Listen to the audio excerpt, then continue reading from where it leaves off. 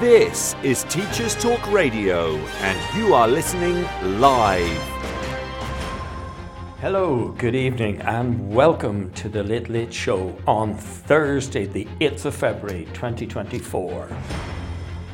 I'm your host, Paul Hazzard. On tonight's show, I'll be talking to head teacher and author of The A to Z of Secondary Leadership, Andy Hunter. Let's get to it. This is Teachers Talk Radio, and you are listening live. Tune in live at ttradio.org, or to join in the conversation, download the Podbean app and search Teachers Talk Radio. Follow the hashtag TTRadio. Tune in, talk it out with Teachers Talk Radio. Hello, good evening, and welcome to tonight's show. We have a great show lined up for you. Tonight, we're going to talk about a brand new book, The A to Z of Secondary Leadership, an absolutely essential read for anyone who's already in leadership or ever hopes to be in leadership. And we're privileged tonight because we've got the author, Andy Hunter. Andy, I see you're in the studio. How are you? Hi, Paul. I'm good, thank you. How are you? That's great. Oh yeah, doing great here. Apart from the weather, we had those snow showers going over and it's really cold, but apart from that, we're doing well. Andy, you're a really busy guy. You are a head teacher. Yeah. You have a super range of interests. You like canoeing, hill walking, jazz, and you've got time to write a book. Do you have a magic wand up your sleeve or something? Well, Paul. I mean, I'm very lucky in that I can write. I can write very quickly. So actually, the trickiest bit about writing the book was working out how to make my ideas fit into the A to Z format. Yeah. And which thing was going to go with which letter. But it was something that I made time to do because it was important to me at the time to write the book. Things were, for one reason or another, things have been a little bit tricky at work, and it was really good for me to spend some time really thinking through and reconnecting with the reasons that I do what I do, and reminding myself, why I enjoy it so much. I think. Andy, that sounds really great, and that really comes across in the book, and we'll get into the nitty-gritty of it, but that writing style that you have, it's almost conversational. As I read the chapters, I could almost hear you saying them to me. So it's very accessible and a very appealing style. And you find that easy enough, you say? Yeah. I enjoy writing. I enjoy writing, parents' newsletters. I enjoy writing, notes to staff and bulletins and things. Now you know you're making an awful lot of people jealous now. And I guess as well, Paul, that a lot of what's in the book comes from conversations that I've had with people. So. It is genuinely conversational in the truest sense, because all those ideas are ideas that I've talked through in the first instance. Yeah, it definitely is. Yeah, it's very, very clear, very accessible. In getting to what you're saying, but it's also a very clear and accessible book in the way it's set out. The alphabetical order leaves it very easy to kind of dive in. It's not a book you have to kind of start at the beginning and go right through. I think that's a big advantage to people who want to maybe focus on an aspect, of leadership. Well, and I think you're right. It's a book that you certainly don't have to start at the beginning and finish at the end. But it was a real challenge writing it because, So I started off with, the first thing I did was just to write an A to Z and put in chapter titles where I thought they might go. Yeah. And what I found as I was going on was that I was changing the names of chapters because I suddenly had a gap somewhere I couldn't fill. So something Right. that started off being called well-being was renamed because I needed to make a space somewhere else in order Yes. to fit in, a different W. I forget what W was now. Wondering. Yeah. So there was a Yeah. lot of kind of shuffling around, and the day that I was driving to work and I came up with the idea for the chapter called Zebras, and I really felt like I'd kind of unpicked the unpicked the lock at that point because I had a Z, and that's not easy to come by. It's not. No. No, it's not indeed. Yeah. Um, yeah. Another thing, Andy, that I realized is, I was very able to empathize with you as I'm reading. And I also read in your introduction a quirky thing you and I have in common is that we actually like taking assemblies. Mm.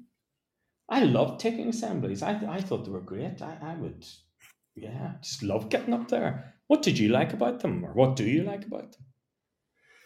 Um,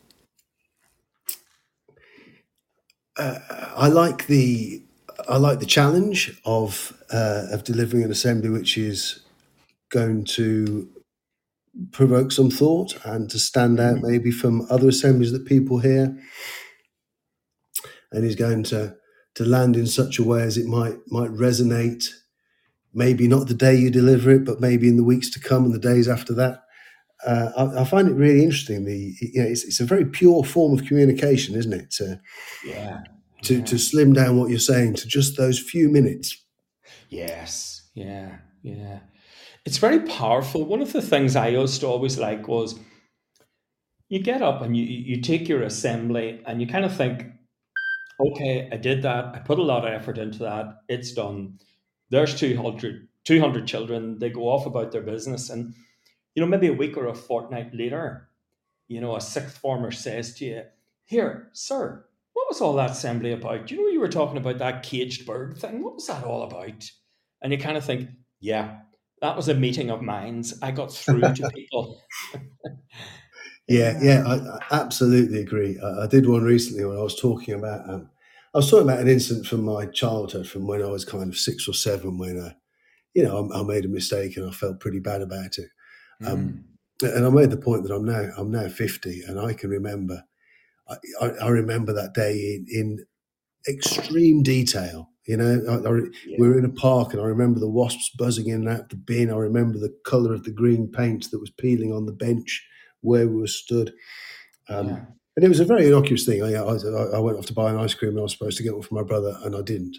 And I got told off for it.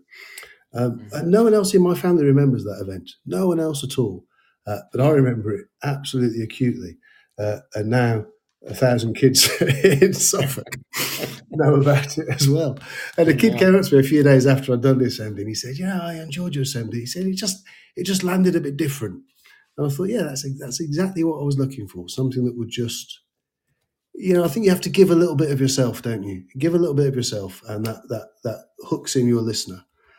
Uh, Oh, I think it really does, yeah. And I think your book really does that. One of the things I like about it in particular is that your book gives those real life examples. You've got role plays and situations, and it just makes it a real, authentic read rather than something that's dry. Yeah, I find that very appealing. Well, and some of those things, happened while I was writing the book. So as I was dealing with something, I was also thinking, "Oh, fantastic! I get at least half a chapter out of this." So I'd go home at the end of the day and quickly make a few notes about, what do I think about what's just happened? What's that? What's that made me consider differently? Yeah. Which is it's a great way to live your working life, because it brings a sense of enjoyment into what might otherwise just be difficulty. Gosh, it really does, yeah. So, Andy, I'd like to pick out, two or three chapters and maybe just go into them in a little bit more Sure, detail. sure. So, as I read your book, one of the chapters that appealed to me a lot was you have a chapter on listening, And I always valued and prized listening, when I was in school and leading groups and teams and the whole school. Why do you think listening is important in leadership? Well, yeah, that's a really interesting question, isn't it? That's cutting straight to the heart of things. I don't know about you, Paul. I've sat in so many conversations where people know what they think, and when it's their turn to speak, they say what they think, and when it's their turn to speak again, they say what they think again. And Yeah. there's no sense of kind of interplay or development. There's none of that kind of dialectic of, well, so I think A and you think B, so between us maybe we think C. There's none of that development, and so too often people aren't listening at all. And one of the points I'll make is are you, when you're not talking, are you actually listening, or are you thinking about what it is you're going to say next? Because if you are, then whatever you're going to say next probably doesn't really address what's being said to you. Yeah, I think you're right. Yeah, definitely. I was always, I had a mentor who told me that, you really have to listen to everybody, because one on one can be five. Yeah. And it's that point that you make, if you're not listening and you're trying to formulate your next answer or contribution or whatever it is, it doesn't move on. And there's very little creativity. And if everybody in the group or the leadership team is doing that, it can become very monotonous, very banal. Yeah, and you miss some really golden insights, don't you, as well? Yeah, I think so. Yeah, I mean, one thing that I'm quite passionate about is the idea that just because the majority of people in teaching aren't senior leaders doesn't mean that they couldn't be senior leaders. It means that they've chosen not to be. So it doesn't make them any less insightful or intelligent or well informed than the people who have chosen to be senior leaders. And I think senior leaders who approach their communications with a sense of hierarchy are in terrible danger of missing out on a lot of wisdom that's in those classrooms and corridors. And if you can just tap into that, then the kind of the 360 insights into your school it gives you are really valuable, super valuable. Yeah. It's really a way of learning. When you listen to people, you're kind of Yeah, closed off, and it's very difficult for you as an individual and to learn, and then it's very hard to stand up, I always think, as a leader. yeah, and and I'm wrong a lot of the time. So it's a good job there's other people around who think different things. Very true. I'm very often wrong. And it doesn't worry me being wrong. I think that's fine. I'm happy to start saying, okay, here's my opening gambit. It's probably wrong. Yeah. Let's go from there. Yeah. Otherwise, why have a whole team? Yeah. And I think we'll look at that in when we look at another chapter. One of the things I notice when you write about listening, you've chosen what I would call the TA, or the transactional analysis model, to Yeah. kind of underpin your approach to listening. Can you tell us a little bit about that? Yeah, well, I mean, there are hundreds of models about human interactions, but what I love about transaction analysis, excuse me, is that it has this idea that we inhabit a mind state of either a parent or an adult and a child, and that maps so neatly onto a school context that I just think it's worth really looking into.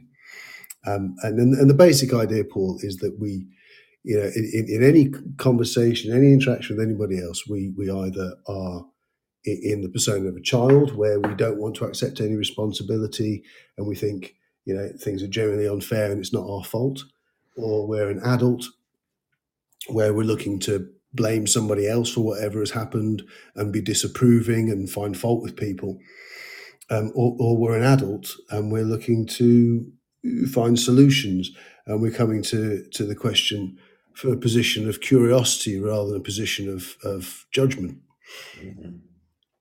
And I think it's just absolutely transformational because we all do it. We all do it all the time, and doubly so when we're tired.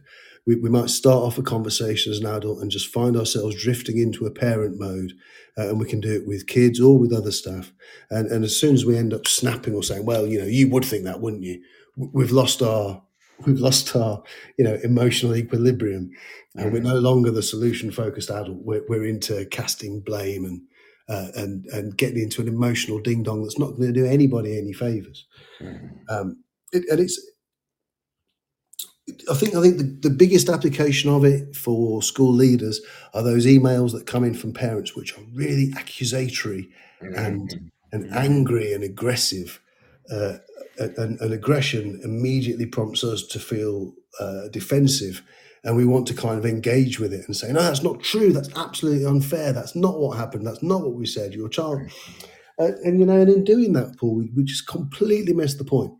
Because any parent that writes to any school in anger is doing it, I'm absolutely convinced, is doing it because they love their child and they're worried and they don't know what to do next. And if we respond to that, instead of the, you people, you make all these promises, you don't keep any of that, school's useless, I can't believe it. If we respond to all those criticisms, we just miss the tender core of that parent who loves their child and wants us to do better for their child. And if we can engage with that person, then not only can we solve their problems, but we also, we make a friend, we make an advocate out of someone who's at the minute predisposed to be an enemy. So there's a real opportunity there. I think you're absolutely right. Yes, yeah, it does take a lot of the, the steam or the aggression or the sting out of things. Yeah, and kind of gets parents around to seeing that you are as committed to their child as they are, and that you're trying to help. And maybe in the short term, they don't always agree with your methods, but they can come around to see it. Yeah. Yeah, and I think something else we don't always appreciate is that not all of our parents had a really enjoyable time at secondary school. I think lots of people have fond memories of their primary school. Not everyone has fond memories of their secondary school. And for a lot of people to email a head teacher with a complaint is quite an intimidating thing to do. So we shouldn't be surprised if people have to get up a real head of kind of indignation in order to give them the confidence to do what they're doing, because they've probably been writing that email in their head for 3 or 4 days before they eventually write it out on the computer. Good point. Yeah. Very good. Yeah. I always found, Andy, it was using the transactional analysis or the parent-adult-child model was very useful in classrooms as well. And you could there is a way through transactional analysis to bring a kind of framework of discipline to classes and groups. If as a teacher you step out of teacher and out of parent mode, and particularly if you're in angry parent mode, and you begin to relate to your class as an adult and expect them to relate back to you as an adult, I think there's a whole dynamic shift happens in the room. Would you have experienced that too? Yeah. And I think you're right. It's excuse me. And the thing with that parent mode is that it rewards and punishes in an emotional way, doesn't it? So when you're being that parent teacher, if a kid does something well, you say, "Oh, well done, you're very good. I'm very proud of you. Lovely stuff." And you're probably not even responding to the work in any kind of meaningful way. You're just saying, basically, "I like you as a person." And when they get something wrong, that same character is responding by saying, "Well, I don't like you as a person. You're a bad child. You've done a bad thing. Your behaviour is bad." And that's all. There's no good from either side of that equation. Whereas to just be able to say, "Well, okay, here's where we are. Here's what we've got. What should we do with it next?" puts a lot of responsibility on the child. But I think it's responsibility that they respond to very, very well, as you say. Yeah, I think so. I always find that. Yeah, when you treat them as an adult, it's kind of like in my sense, it's a space they walk into, and you have different conversations with them, and you can talk to them about controversial, contentious, difficult issues, things they did in a much less accusatory way, much as you're saying. You're not the angry parent. Um, there aren't the negative strokes, if you like, and yeah, they're much more forthcoming. Yeah, I think you're right. I think a key thing though is to avoid saying I am treating you like an adult, or if you want me to treat you like an adult, because that in Mm, itself has a kind of parentish it sense to it, does. doesn't it? Yes, it does. Yeah. When you grow up, I'll treat you as grown up. It's kind of disapproving in and of itself. Yeah. Yeah. hmm So, listening to everyone is crucial for everybody in a school, but particularly so for the leader, because I always thought, again, it was a mentor who told me this. Paul, you listen to everybody, but in the end, you have to be your own man, and you have to make your own decisions, and you have to stick with them. So, we do have to make leadership's about judgment, it's about drawing conclusions, it's about implementing a vision, and so on, that not everybody will agree with or like.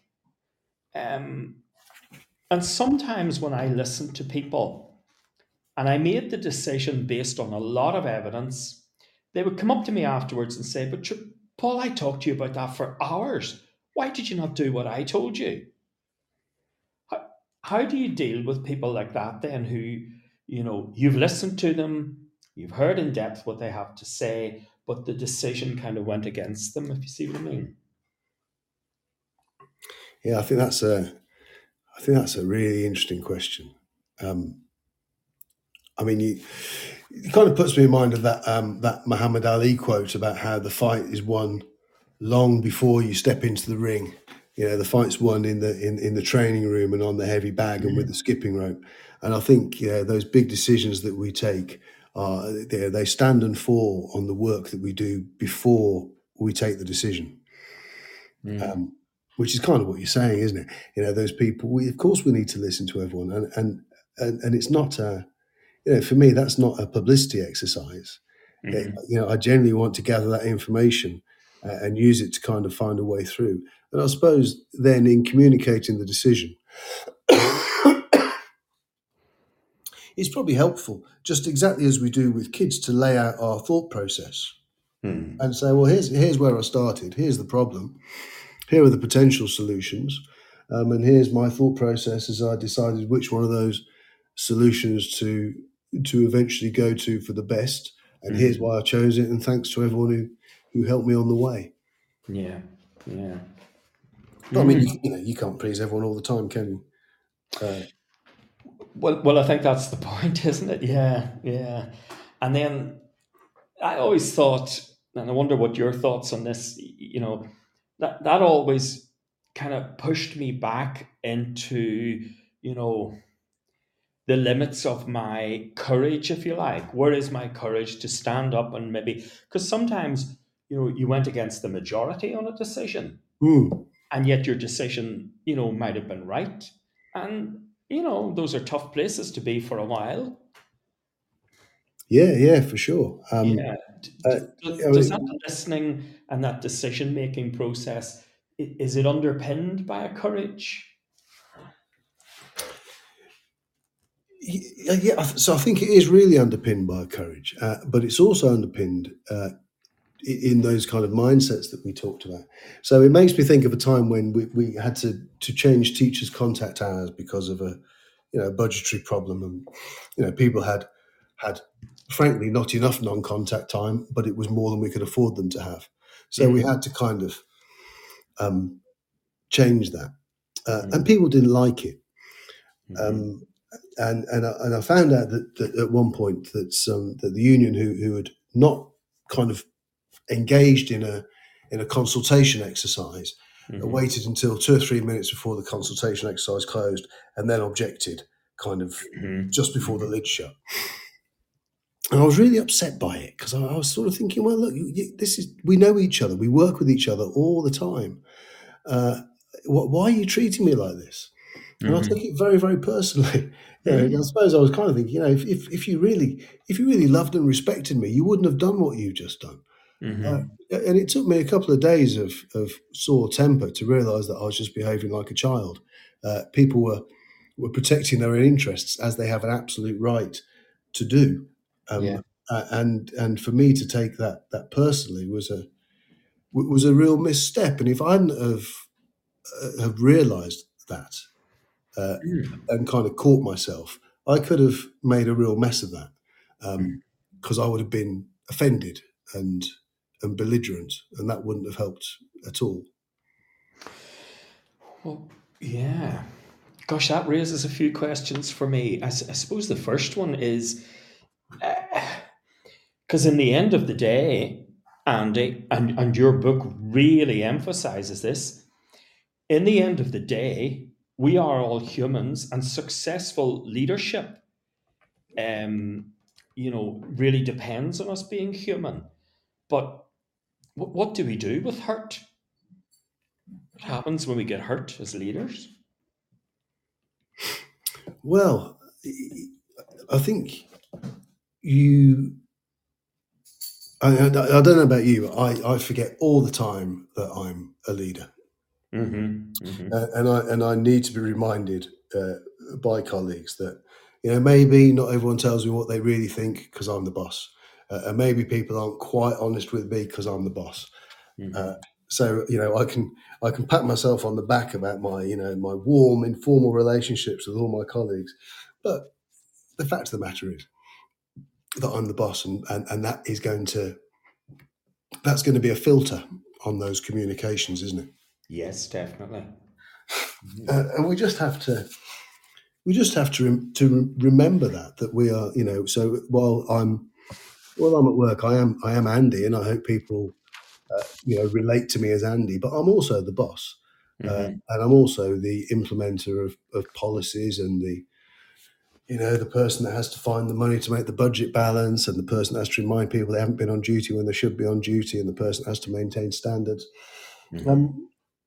And those things may not always make people delighted to talk to me, but it's such a cliche, isn't it?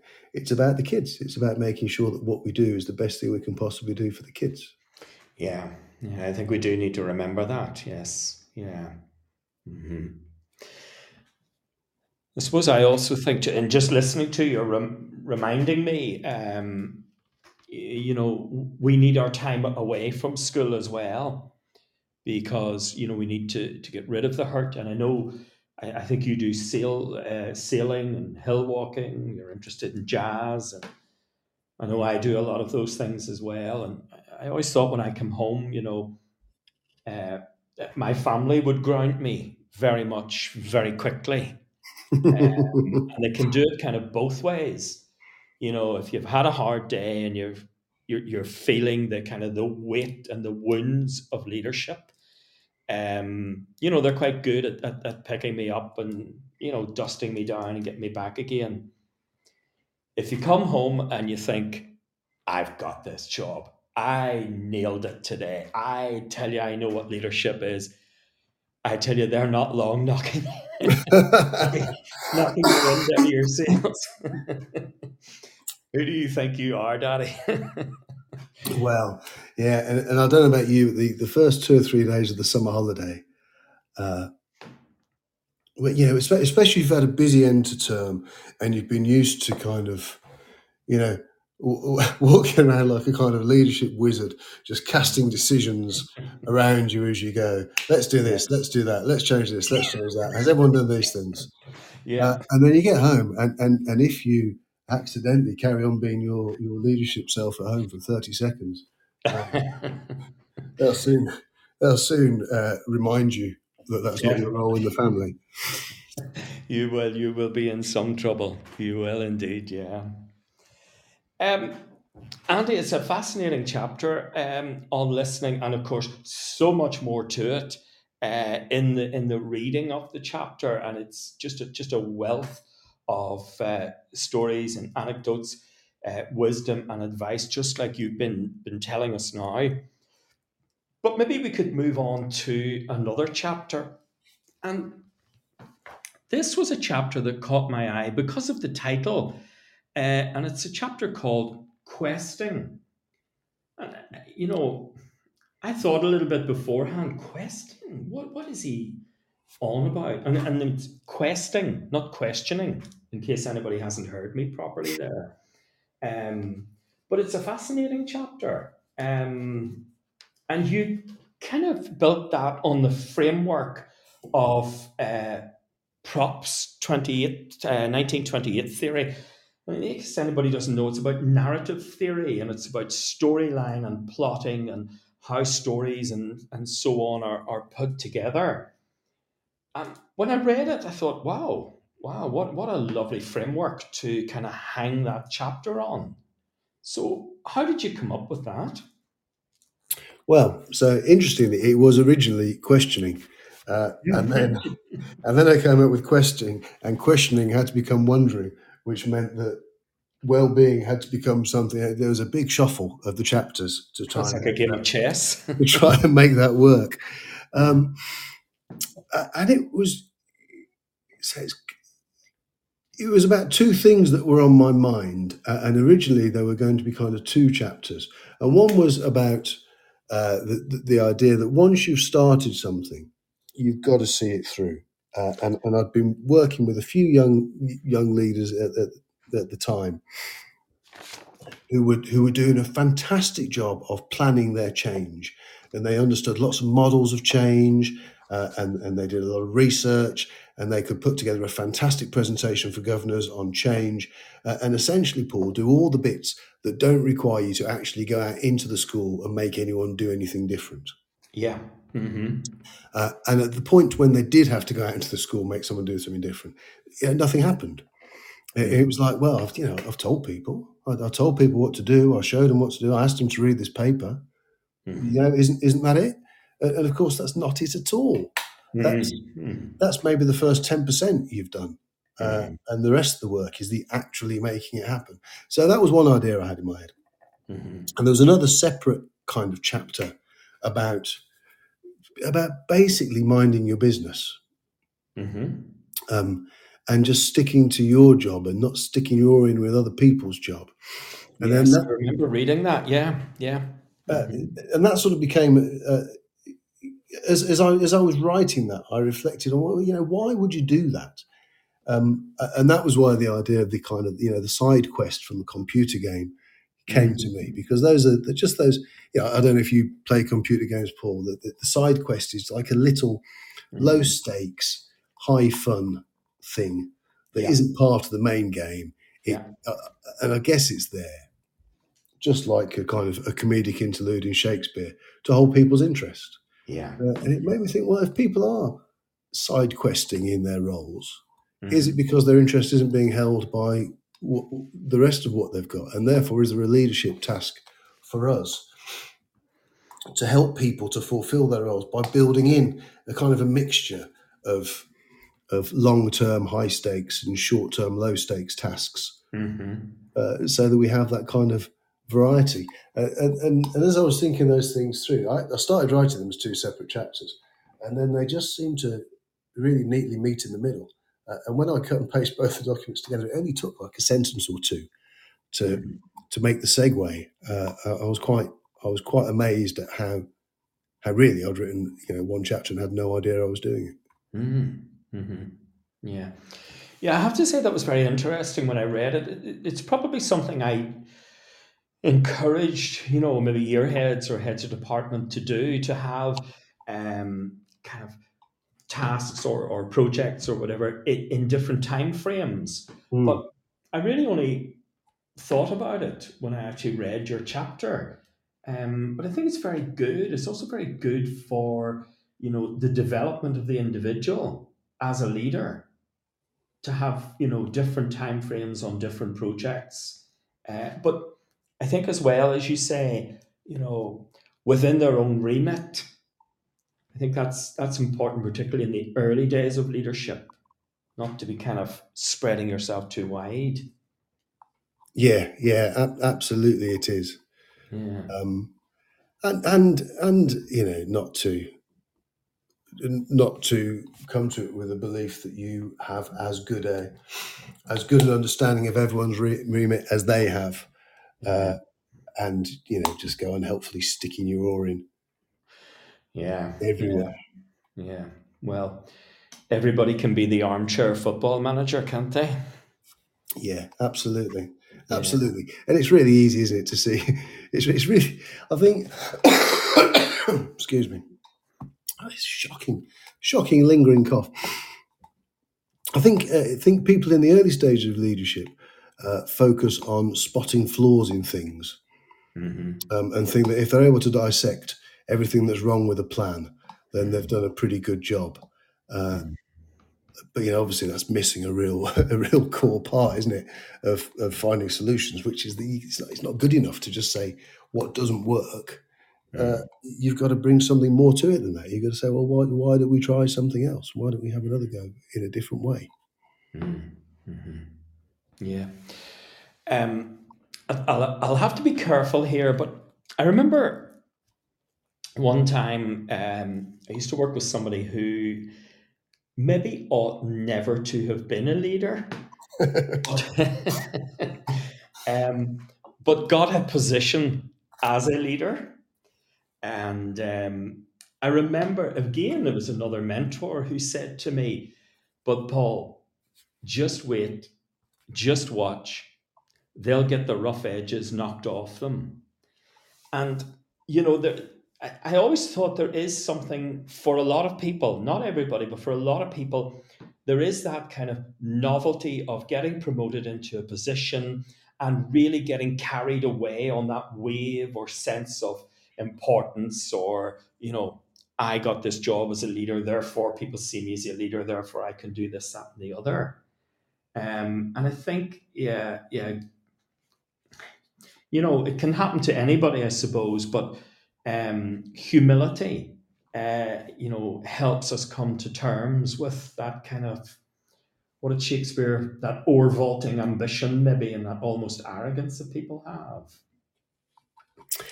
Yeah, and I mean, and you see that a lot, don't you? You Uh, do. You do. and I think sometimes that what looks like arrogance, Paul, might just be that people lack a bit of confidence that Yeah. what they were doing as an assistant head is going to be okay as a deputy.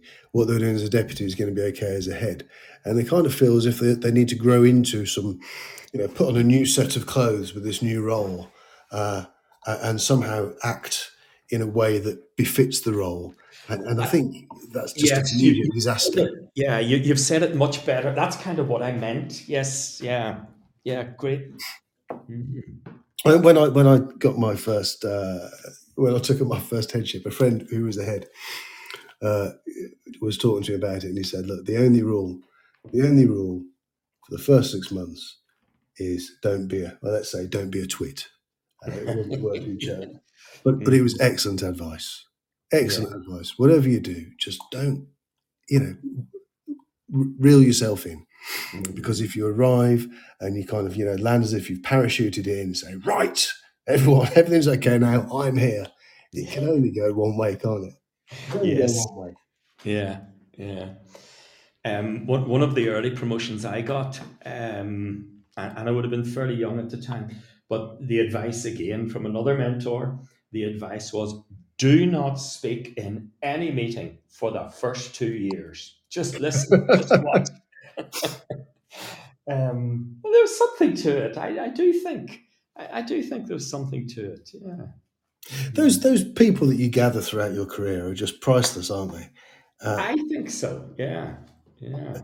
and after a time, you don't even need them there. You can just say, you can just think to yourself, well, what would Nick do? What would Yes. What would Kate do here? What would Phil do? What would Samson do? And for me, those people, I've got maybe a dozen people Yeah. that I know well enough that I can kind of, I don't even have to ring them up. I can just guess what they would say to me if I asked them a question, and therefore bring another facet to my, to my thought process when I'm just really mulling something over.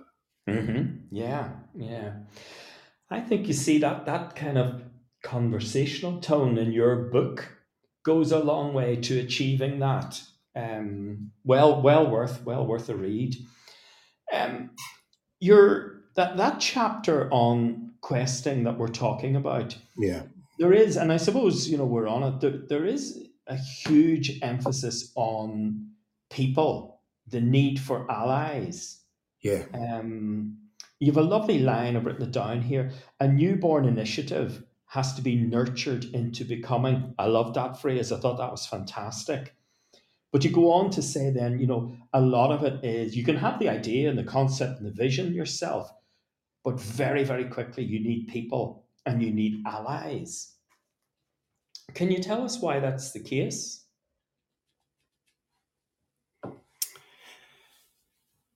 yeah. Because people won't. People will do things to an extent because you ask them to. You can get so far on, okay, I trust you, you haven't got it wrong before, it's a reasonable request, I'll do it. Hmm. But they're not going to do it with passion and determination under those circumstances. Mm-hmm. If you want people to do something with passion and determination, you've got to somehow get them to feel or to own a part of your own passion and determination. Mm-hmm. And that's why you need, and that's why those people need to be, just allies, not followers. They've Mm-hmm. got to kind of understand and almost, they've got to take their part in carrying the torch for the initiative because they really believe in it. Mm-hmm. Mm-hmm. It's like that thing about discretionary effort, isn't it? And statutory effort, or whatever the other effort is. Mm-hmm. Um, if people do it because they have to, they'll do it okay. But if they do it because they really really want to, then you're on a winner. Yeah, You're halfway home, aren't you? it does. It does make a big difference. Yeah, yeah, it certainly does. Yeah, and then there is you go on to write, and I think this is part of narrative theory, and we can see it in films, or Star Wars, or you can see it in your novels and so on. You talk about the setback. That you're always going to get some kind of obstacle or barrier. Yeah, and I guess the reason that Prop developed his theory by reading loads and loads of folk tales. Uh, so, and those folk tales come from human experience, don't they? The folk tale is a way of passing down generational knowledge from one generation to another. Yeah. And people that have used props theories to write novels and films that we all really identify with. So this is something that's born out of human experience. The idea that just when you think everything's going well, suddenly something happens and you have to make a decision about whether you're going to quit or whether you're going to persevere and find your way through and be Mm-hmm. triumphant. and and that's the when it's going well, that's the easy bit of leadership, isn't it? When everything's Yeah. going fine and everyone thinks you're a great guy because you've said yes to a few people and you've Yeah. been able to spread some good news and everything's going your way. It's the easiest job in the world. Yeah. But more often than not, it's not like that. So I think it's helpful to realise that that's okay. It's not our fault that things aren't plain sailing. Mm. Uh, we just need to dig deep, like countless of other people have been encouraged to do by this passing on of generational knowledge. Dig Yeah. deep and hope for the best, and you'll probably do all right. Yeah. Yeah. And as you say, perseverance pays off. Yeah, yeah, yeah. Yeah. Hmm. Yeah. So, Andy, we're going to have a short break, and we'll come back after these messages. This show is brought to you in partnership with John Catt Educational, publishing professional development books and resources to support great teaching and learning in schools around the world. Have you checked out their latest releases? Use the code JCTTR2324 for 20% off your order. Don't miss out. Visit johncattbookshop.com to explore their full range of titles and advance your own professional development today. Happy reading. Introducing Eton X from Eton College, a diverse range of quality online courses enabling young people to aspire and excel. Designed for self-study, these web-based courses empower your students with essential leadership, communication, and academic skills for success at school and beyond. Our Study Skills course sharpens their learning abilities, while the AI Fundamentals course equips them with vital digital know-how in a fast-changing world. Other popular courses include verbal communication, critical thinking, writing skills, resilience, creative problem solving, and many more. Offer the Eton X curriculum in your school for free. Visit etonx.com to find out more. This is Teachers Talk Radio, and this is Teachers Talk Radio News.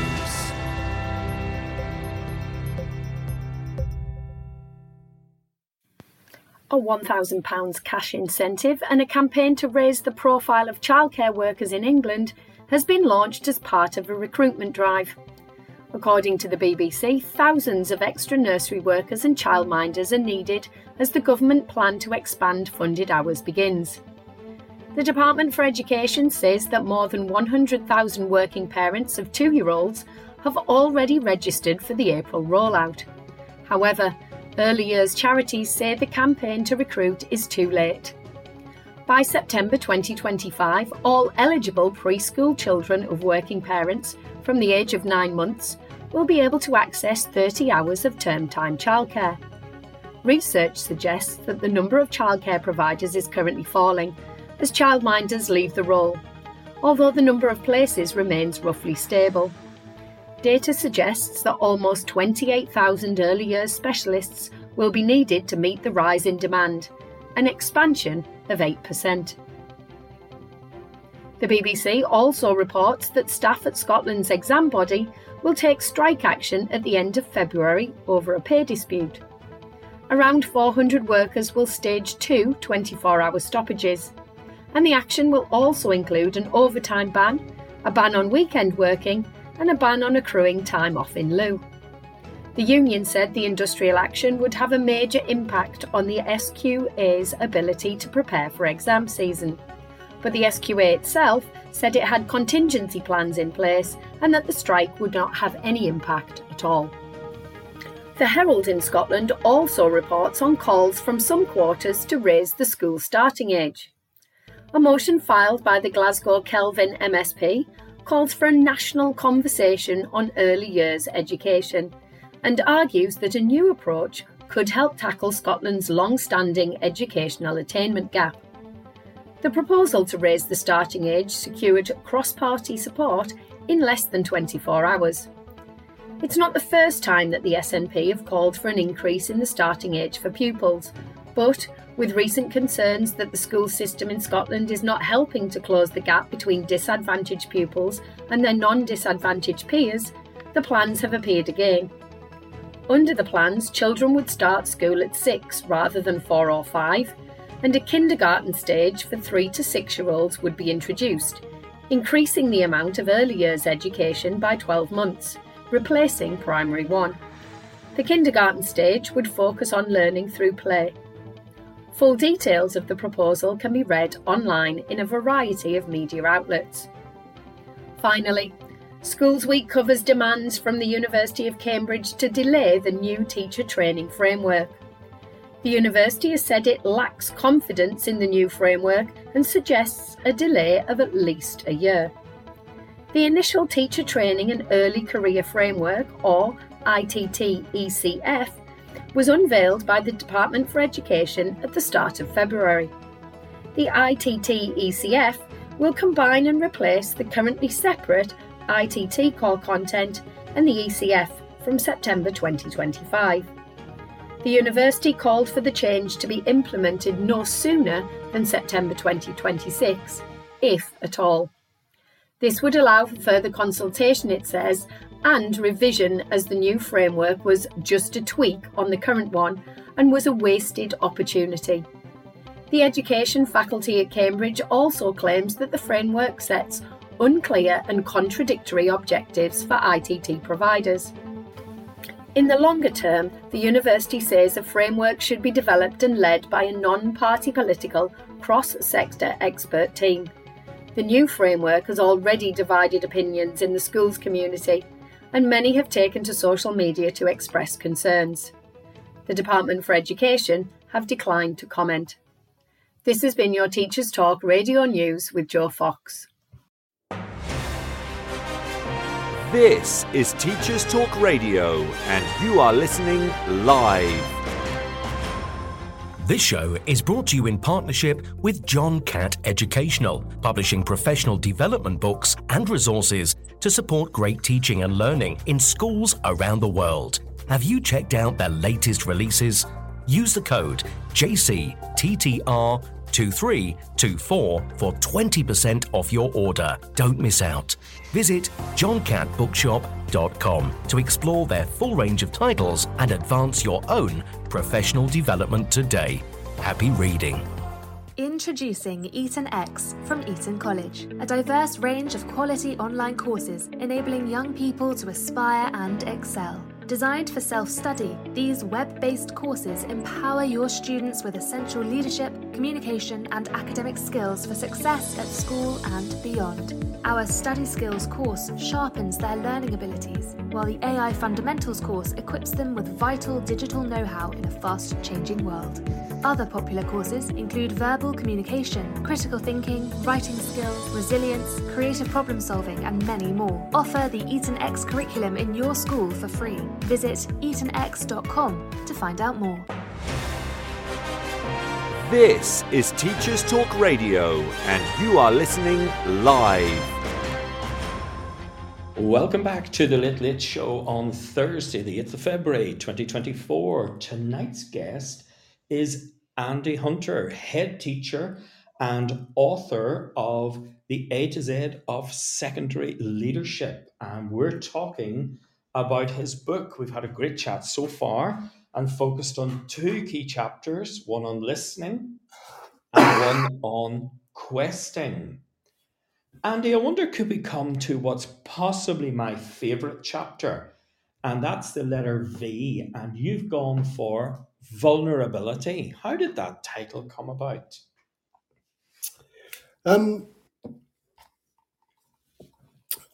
Yes, that's a good question. So, when you were saying earlier about the kind of humanity, I guess, I didn't used to read many educational books, and maybe 6 years ago I bought High Challenge, Low Threat by Mary Myatt, where she talks about being human first, professional second, and I really liked that book. Really, really liked it, and that started off a lot of thinking for me. And I think that idea around vulnerability and authenticity in leaders is a really interesting one. Because those people we were talking about before the break who put on their new set of leadership clothes to parade around the school as a leader are doing that, I guess, from a sense of insecurity. So they're putting on some professional armor to protect themselves from challenge or from question or from maybe being undermined. And once you've got a bit more confidence as a leader, I think you come to realise that being challenged and questioned and undermined are all really valuable, helpful things. Really, they're a really rich part of how you grow and how your understanding changes and how your decision making becomes more nuanced and more informed. But it takes some guts, doesn't it, to be publicly vulnerable, and it takes some judgment to get the level and the nature of that vulnerability right. Or I think it can really backfire. It certainly does, yeah. You're very much in the spotlight, yeah. I always think, And this is a good thing in a very good way, and it comes from that sense, as you say, of being challenged, but being challenged with respect and so on.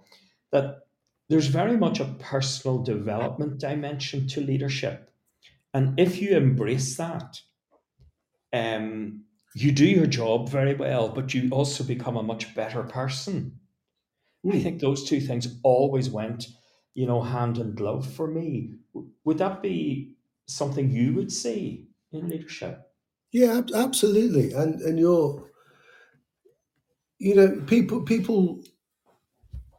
people look to leaders to model all kinds of things, don't they? So you're not just modeling the policies and the practices you want people to undertake.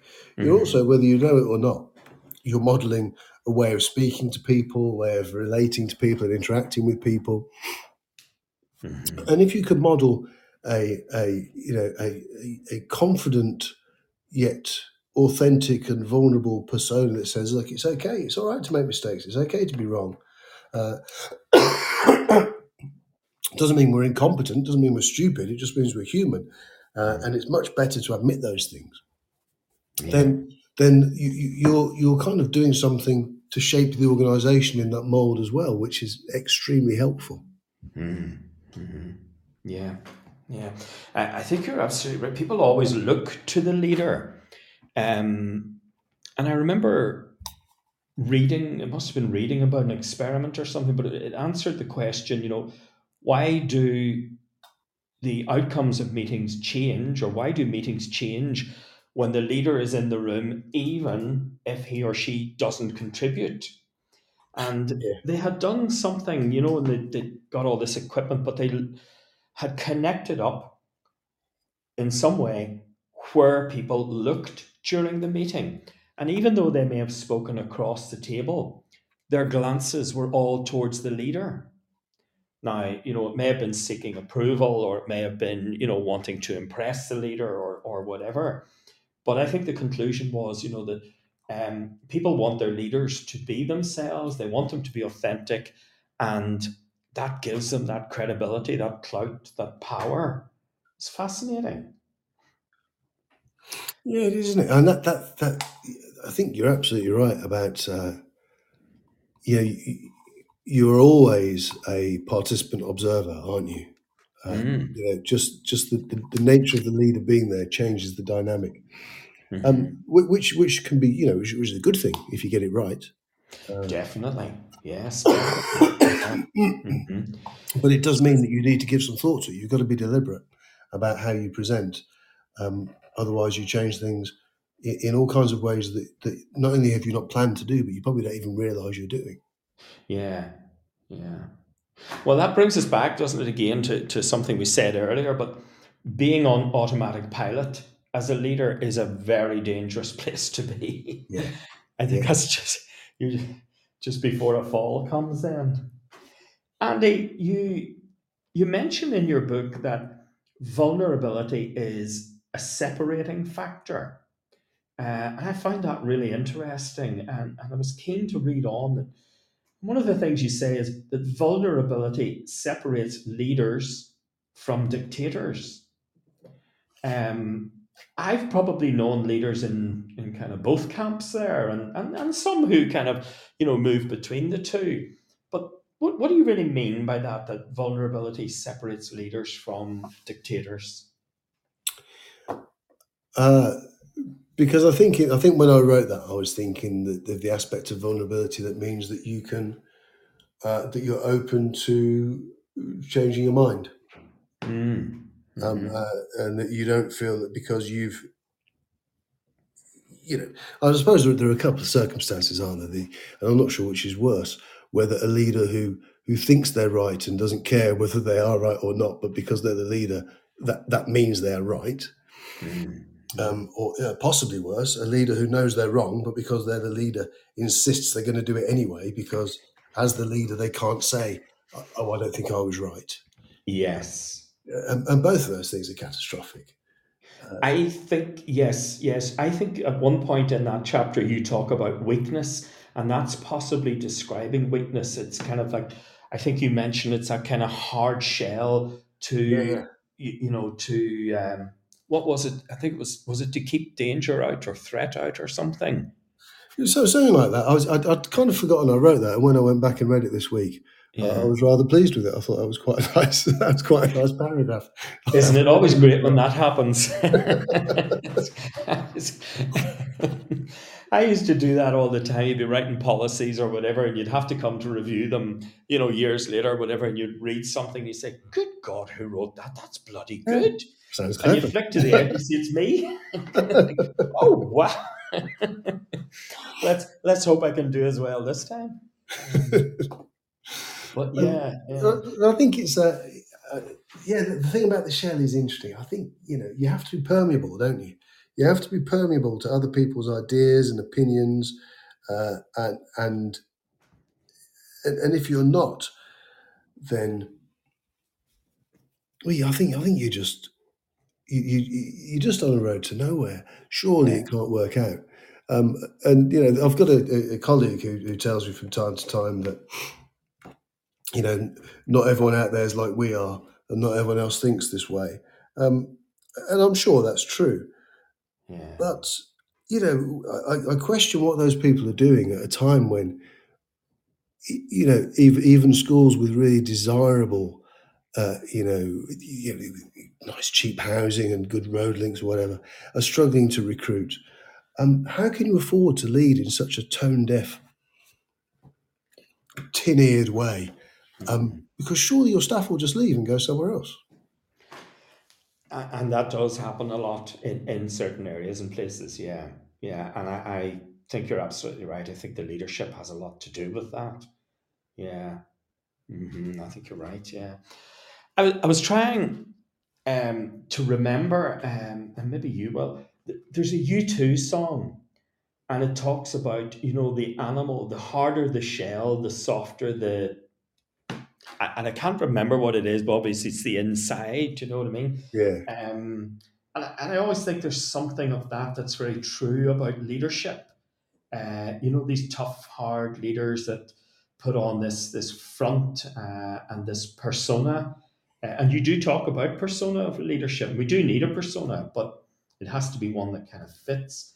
But I do think about the tough leaders are maybe some of the weakest in their own quiet, the least confident.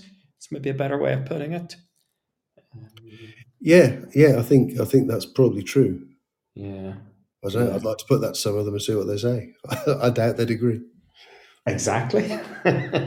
which is kind of the point, isn't it? It's exactly the point. Yes. Which is kind of Yeah. the point. The first headship role I went for, I didn't get my first headship interview.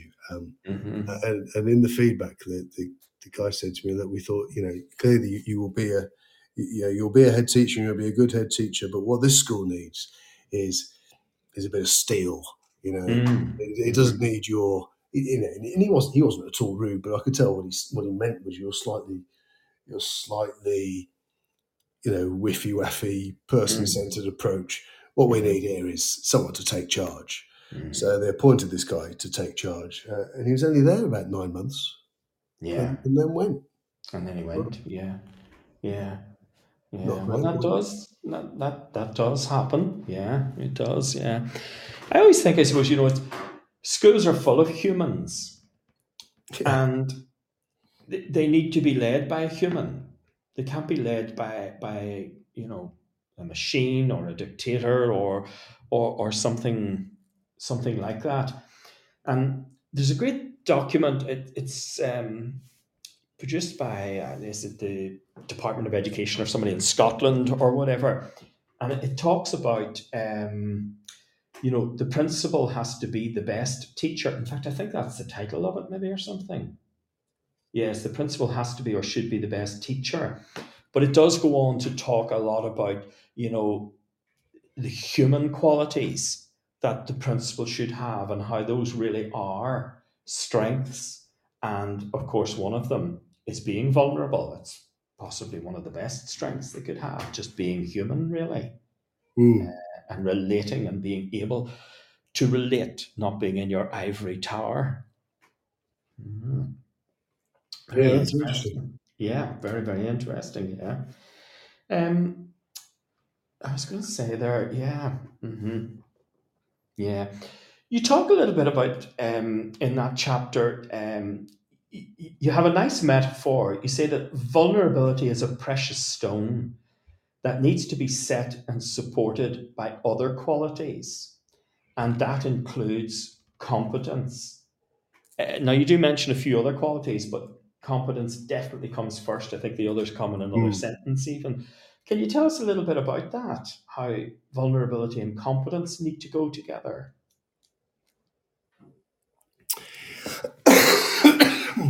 Yeah, I can. So there was a particular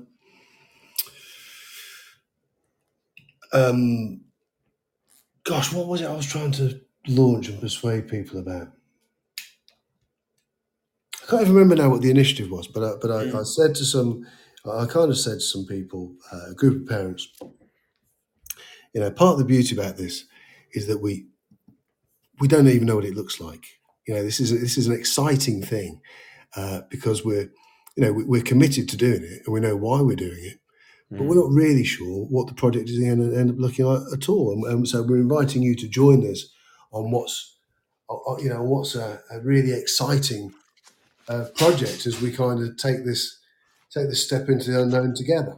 Mm-hmm. And I thought it was, a kind of a medium okay bit of rhetoric. And Mm-hmm. afterwards, someone said to me, "What those people have just heard is that you don't know what you're doing." Yeah. Okay.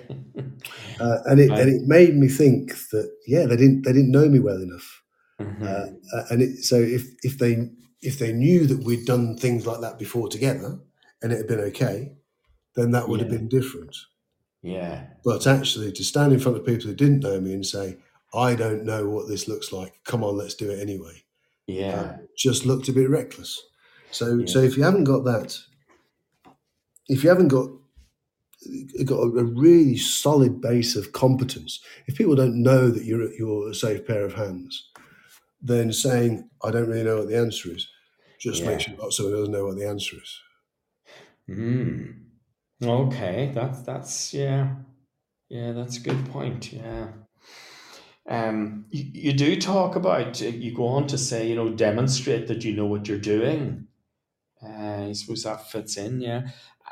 I got that piece of advice once. Did Um, you? I think it was around about, yeah, it wasn't worded very well to me. Well, let me rephrase that. It could have been worded very well to me, but how I interpreted it was really quite different. And um, I think for a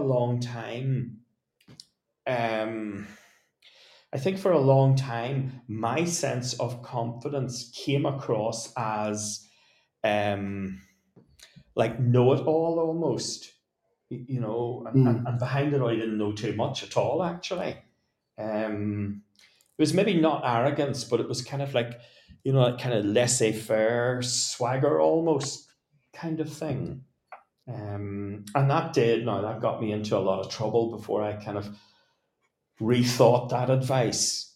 Demonstrate, that you are competent, you can achieve, you can do things. You don't do it wearing it on your sleeve. You do it in much more subtle kind of ways, and that certainly worked a lot better for me. yeah, for sure. Uh, Yeah, it brings me it's to correct. another. Sorry, Sorry, go go on. ahead. Go ahead, No, Andy. after you. I was going to say it brings me to another important concept in that chapter, I think, and that is you talk about the need for people. I think I have it here. Yes, I do. People need to know who their leaders are. I've always believed that. It's a difficult thing, and to believe in them. So there's absolutely a need for a certain level of charisma and confidence when communicating with our communities within school and without. Thought that was a superb. You really captured that very well. Can you tell us a little bit about, people knowing who our leaders are?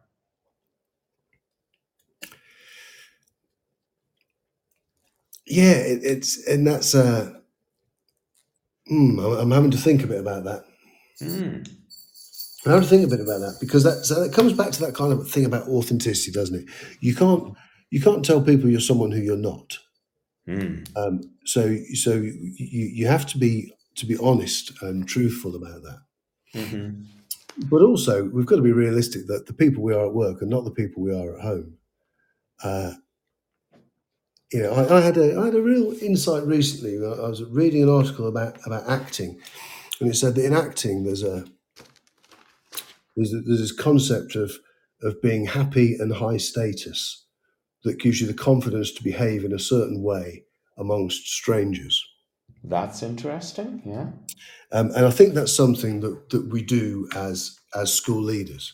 When I think about it, if I go to a party of my peers, there's no way I'm going to walk around introducing myself and shaking people by the hand and chit chatting and small talk. It's absolutely not me. But if I'm at a school awards evening, I will do all those things, and I don't think that's a contradiction. I think that's because in that situation, I am happy and I have high status, and therefore that emboldens me in a way to be a much more charismatic and extroverted person than I genuinely am in the rest of my life. Yeah. That's like your professional persona. Yeah, but it's still me.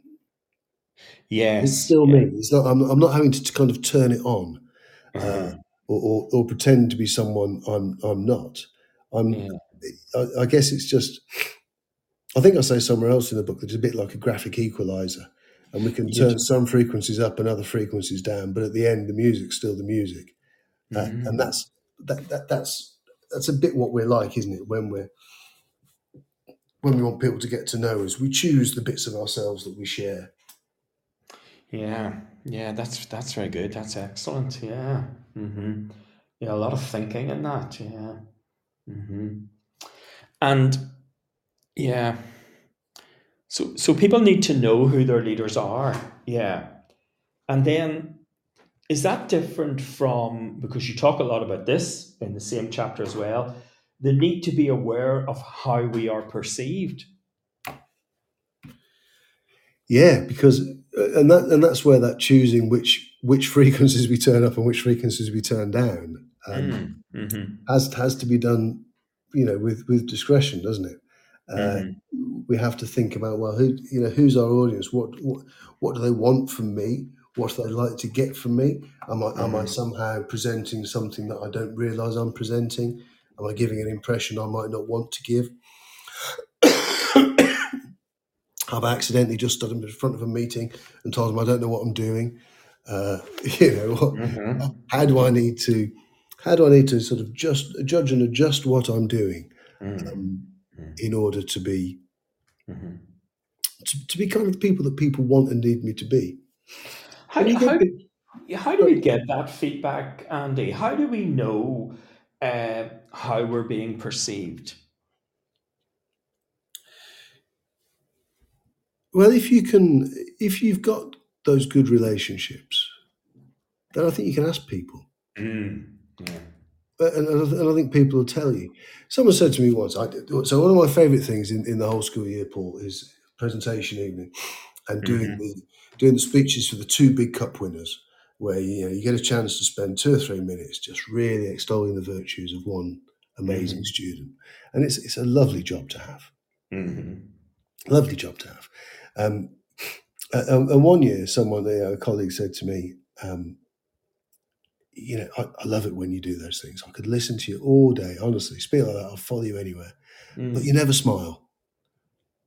And I thought, well, that's interesting. That's interesting. I didn't realise. And I suppose I was kind of almost sermonising rather than celebrating. So, so since that day, I've made a conscious effort to smile when I'm doing those things. Which doesn't come naturally to me. I don't know why. I smile a lot at other times, but I just need to remember, I guess, that I can look a little bit stern without meaning to. And I'm really grateful for those bits of feedback because they stick with you and they're helpful. They're invaluable, aren't they? Because I do think one of the hardest things is to get the experience of how you're perceived. How do you come across? That's very difficult to kind of get on your own. I think you do need those other people to act like a mirror Yeah. and tell you things like, you know, Paul, you stood with your hands in your pockets there when you were talking to that group. That looked really bad. Or whatever it is, invaluable advice. Mhm. Yeah, and it's a great dialogue, isn't it? If people feel comfortable giving you as the boss that kind of feedback, Mm. then that probably says you're in a pretty good place to be able to give them feedback as well. Yeah, yeah, And that's a good culture to be in, isn't it? yeah. It is definitely, yeah. And you do say, I'm just spotting it here, I wrote it down. Yeah, you do. Being the best version of you is tiring. And a separate quotation, have the confidence to be you. Um, but crucial, I think, for leadership. Andy, it's at this part in the show I usually ask guests if you had a magic wand and only one spell that you were able to cast, what spell would you cast to make the lot of teachers better? Wow.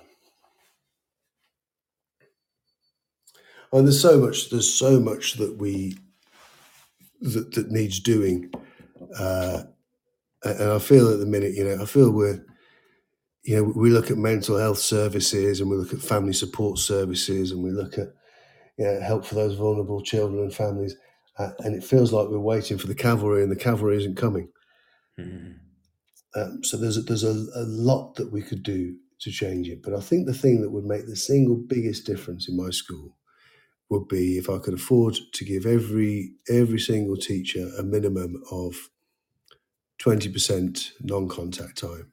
If everyone had a day a week non-contact, the things we could do, it'd be fantastic. All I need is £500,000. That's all. That's all. Let's hope it comes out of the ether somewhere. Yeah, Bound to yeah. Uh, happen. yeah, yeah. That would be a luxury. That would be a luxury for Oh, it'd be teachers. fantastic. In And then when we say to people we want to do, we've got an open door policy, it really means something because people have got the time to go into each other's lessons and they've got the time to do instructional coaching. They've got time to do some research and some reading and some proper planning and preparation. I mean, whoever thought that it's a nonsense, the idea that you can plan for a fortnight's teaching in 5 hours. Mm. Goodness me. Yeah, Goodness me. It takes me an hour to plan a 10-minute assembly. exactly. Yes, exactly. Yeah, yeah. You mentioned one of my favorite things there, and I think it's when I really grew into being a proper kind of felt sense of a teacher. And that is when I moved to a school where team teaching was a thing. Mm. And, I taught some geography, taught some history, taught some English, and so on, side by side with experienced teachers. I'd never done that before. So we planned the lesson together, we co-taught the lesson, we evaluated and planned again afterwards. I learned so much in those. And I think now, if I remember, they were 12-week rotations, so it wasn't for a full year. So for 12 weeks, I was with a geography teacher and so on. What really, really, really enhanced my understanding of teaching and my skills as teacher. That would be brilliant.